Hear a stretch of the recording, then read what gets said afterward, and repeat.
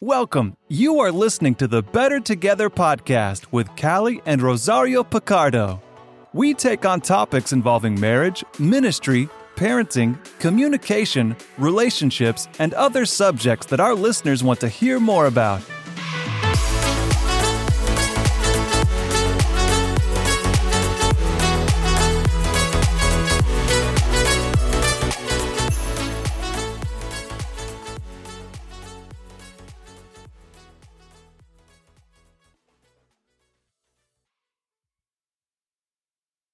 Welcome to another episode of the Better Together podcast. My name is Rosario Picardo, and I'm your co-host along with Callie Picardo. And today we are joined with a wonderful guest, a friend of ours named Dr. Dan Gildner.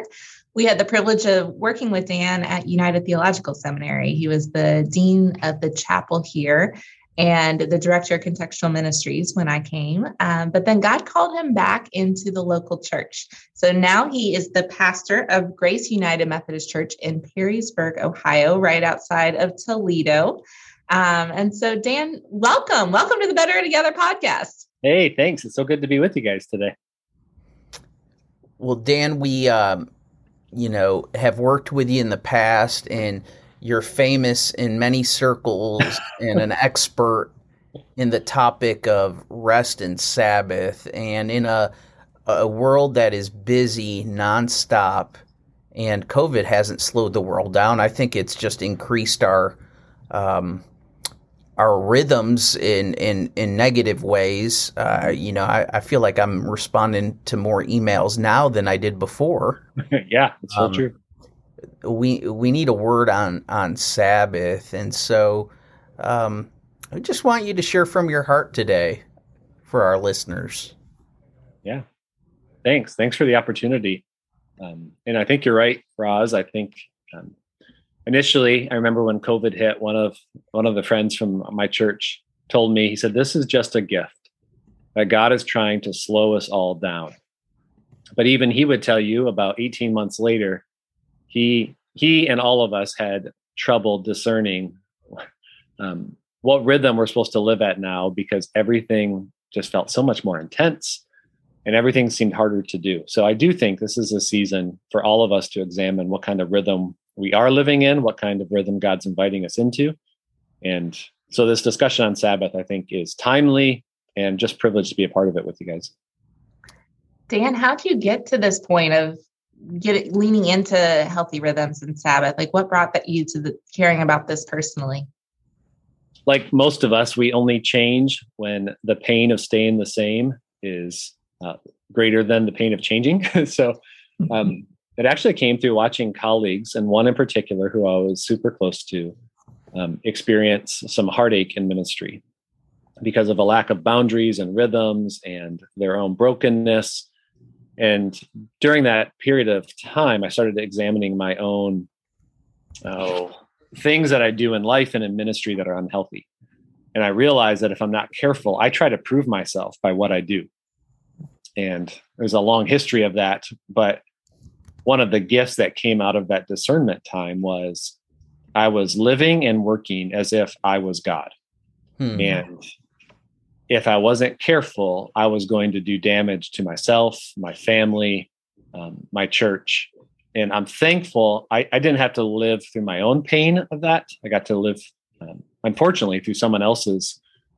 The pain really caught up with them. So I started exploring, what does healthy work, rest, balance look like? And I did not want to stumble upon Sabbath, but it found me through different mentors and experiences.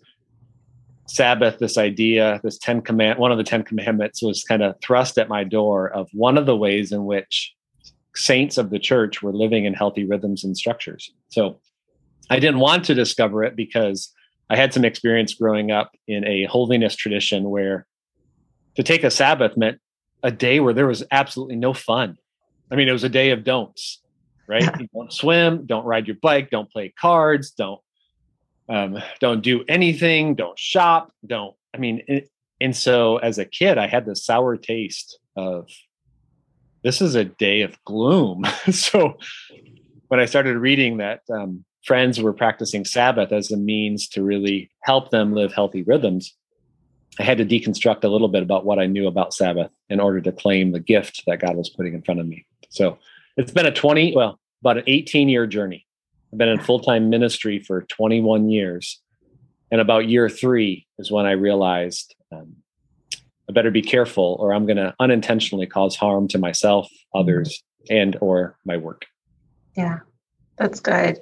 You said you learned what Sabbath was and what it isn't. Help us. What is Sabbath? Because, in the Bible, in the Old Testament, the Hebrew Bible, they had limits on how far they could walk, on how food would be prepared, everything. But what does a Sabbath look like for Christians today? Yeah, great question. The Sabbath is essentially a 24-hour period where you stop producing, you stop working, and you rest. And there's different ways people appropriate that in the Christian tradition.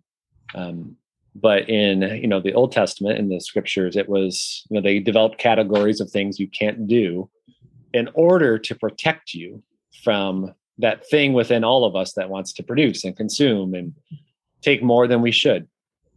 But I think over time in the Christian tradition, it became those things of don't do this, don't do that. So I think some of that is good, but I think you first want to start with what's the gift of this day? And so this is a day where I get to do joy. It's a day where I get to do rest. I nap. It's a day where you get to do play. What are things that bring you joy? I mean, God has created this world around us and created the relationships around us. How can I enjoy them on this day? It's a day to feast. Thank God. Not a day for fasting. It's a day for worship. It's a day to go slow. It's a day. I mean, if you were married, they encourage you to have sex to celebrate that part of your marriage. For me, it's a day of just contentment. It's a day where I can just be and stop trying to do these other things. So I think Sabbath is a day to cease, but not necessarily a certain list of activities, but stop measuring. Because for some people, what brings you joy is to go out and create something, like take a chainsaw and go knock down some trees. But when you start measuring how many you've knocked down, you've probably stepped into the realm of work, right? Yeah. It's a day to stop comparing. Realize this is the body God's given you, and good, bad, or otherwise, just notice. If you're in pain, pay attention to that. If you need to sleep, pay attention to that. It's a day to stop consuming. Every other moment of our day, we not just consuming, like buying, purchasing things, but the amount of inputs, like Ross said, emails, text messages, advertisements, people needing your attention. There are so many inputs for each of our lives. It's a day that you can stop consuming as a means to get a foothold on the world. It's a day to stop worshiping these false views of myself, which, we were joking a little bit beforehand about Enneagram types. We all have different ways in which we can be healthy and unhealthy. And so when we're unhealthy, we develop idols or coping mechanisms. And that's a day to just stop worshiping those things and to just rest, be in the presence of God. God has set aside, your entire life just to learn about what it means to be immersed in his love. On this day, you do everything you can not to let anything get in the way of you resting in his love. So Ross and I have 3 wonderful little things that sometimes get in the way of our rest because of these little kids. Yes, you do. I do too. Yeah. And we love them, but it makes it a little hard to we can't veg out on the couch all day. I mean, and we've talked about this before, Dan, but what are some of the things that can help for those that are in a season of life where they're trying to rest, but they maybe have little kids or other things that just make it where they can't just completely do what they want? Yeah. One, Jesus said that we were not made for Sabbath. The Sabbath was made for us. So whenever it gets to a point where it's no longer a joy, let's go back to the drawing board at that point. It's especially like that with young kids, or if you're caring for parents who have special needs, it can be difficult to find your own place of rest in that. So a couple just practical things. I too have 3 kids. They're now almost all teenagers, but we started when they were young, reminding them that Sabbath was different by starting with sugar cereal in the mornings. It was just simple. We wanted them to know this was a day of joy. And so they're learning. And we actually begin a Sabbath on the night before, which I'll tell you about that here in a little bit. But when you can't cease doing things because of your station in life, I encourage you to do those things differently. So there's a book, I think, I can't remember the author's name right now. It's on my shelf over there. I'll find it in a minute. But Sabbath in the Suburbs, it's written by a mom. And she coined the term, or at least the first I heard it, Sabbathly. So when you've got things that you're not in control of around you, whether they're kids or activities, on this day, just covenant with God that you're going to do them differently. You're going to do them Sabbathly.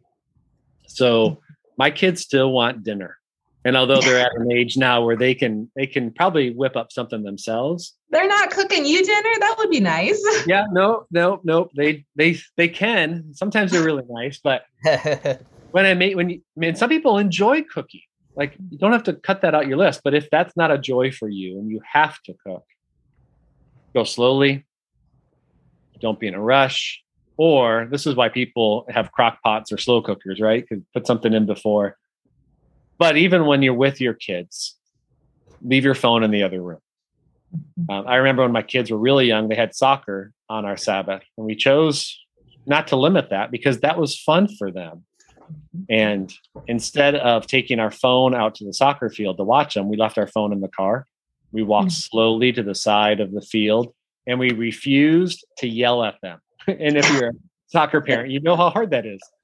We just received the gift of this interruption in our day of rest, restfully, if you will, or Sabbathly. So let yourself off the hook. You're only in control of what you're in control of. And so when you have those things, just rest. Do them differently. We leave the dishes in the sink on Sunday. That's hard for some. If you're a type 1, you're gonna struggle with it. But that's just, we've learned, we've tried, and everyone's got to figure it out themselves. But be gracious with yourself. It's meant to be a gift. Do what you can in the way you can. Dan, I'm just curious. We come at it from an aspect of faith, and God calls us to be holistic, and Sabbath is part of that, which I would boil down to is simply trust. Do I trust God enough to take a break and that everything's going to get done? That's it. Do you know any people that really aren't, devout followers or, Christ followers that practice Sabbath? I'm just curious, have you seen anybody really put the emphasis on, hey, we need to rest, we need a Sabbath, we need to, take a day off, or, really just chill? Obviously the Jewish world does. We learn a lot from that, but I haven't seen it called Sabbath. I think good, bad, or otherwise, some more new age or spiritual movements have picked up on rhythms and rest. I've heard it called white space in an organizational setting.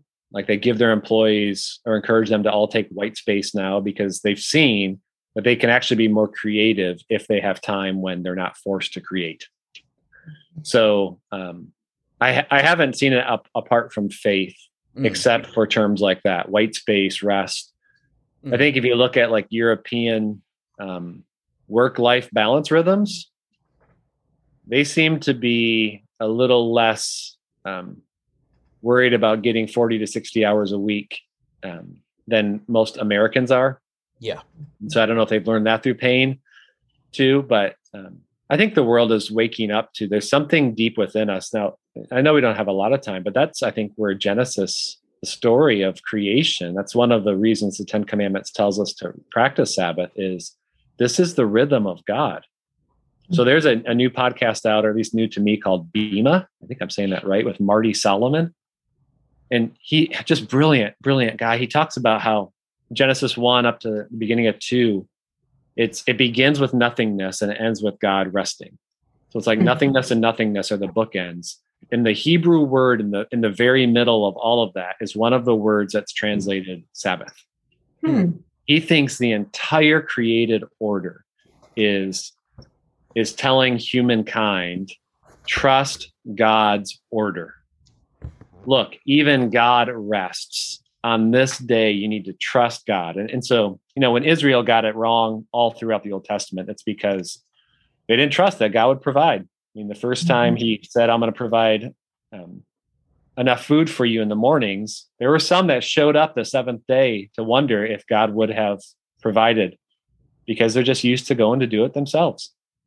And I think this is why it's a gift. We are so bent on our productivity. Roz, you're right on. If I don't work, what's going to happen? We've built cultures and systems around us always being available. And so Sabbath is a way to tap into that deeply ingrained thing that God put in us, to stop, receive his love, receive his care, be ministered to by his Spirit. And then you'll actually be able to be present with all the stuff he's asked you to do every other moment. So, yeah.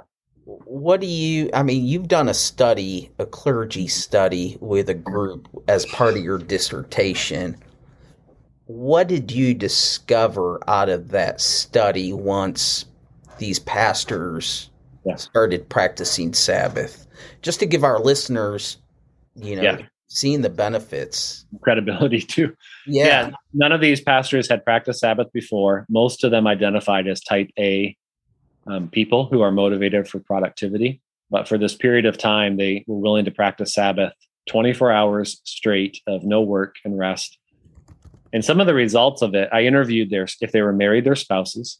I interviewed lay people in their church. And then I did a self-evaluation.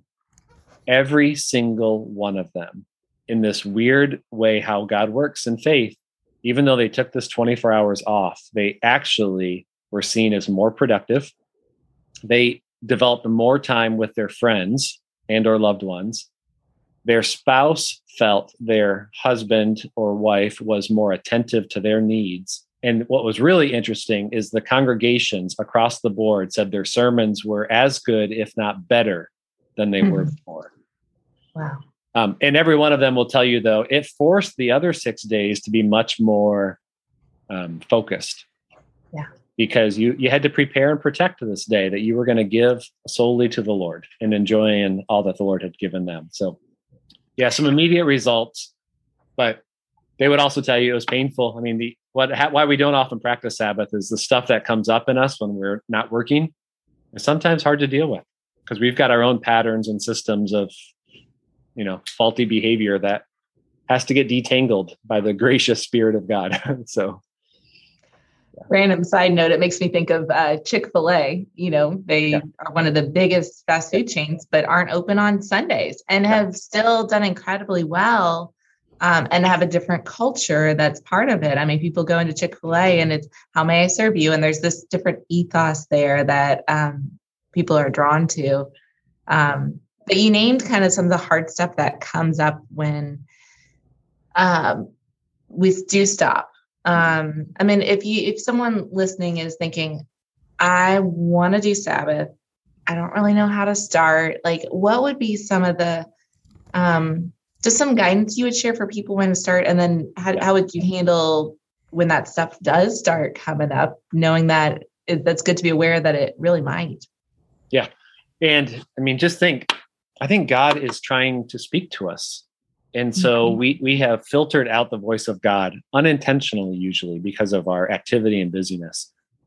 So it takes a while. Like if you're driving a car really fast and slam on the brakes, like the back end of the car, it feels like the momentum takes a while to catch up to you still. It takes a while as you sit and don't work for all those things to surface.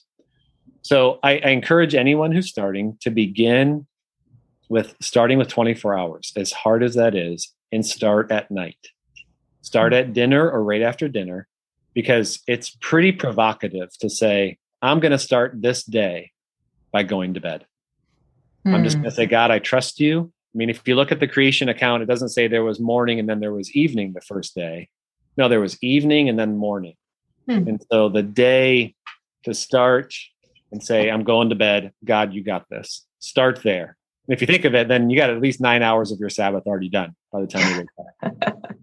But start with a rite of passage. Either start by turning off your phone or maybe journaling all the things you're worried about not doing, or write your own prayer out of what you're hoping for in this season. Some people in the Jewish tradition, you start it with a meal. I know people that start with a glass of wine to begin and end of their time, just to say, this day's different. I'm only going to do that on this 24-hour period. But then, find ways that help you enjoy the day. So whatever that is, everyone's different. If you work in the garden for joy, do it.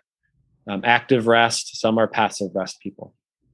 But when that stuff surfaces, pay attention to it. I'd write it down and I would just offer it back to God. Say, God, I'm feeling this. What does this mean? And then notice the patterns. You won't notice these things the first couple of times, but go at least 2 months. And you'll start seeing some things happen in you in Sabbath that you don't even know of until you stop practicing Sabbath and you realize how exhausted you are. So some of the questions you have that come up early on, like all that stuff surfaces, they almost get answered the more you just sit and you realize, wow, this is why I was feeling that, because I didn't know I've been minimizing, these other things. So give it a couple months. Be gentle with yourself.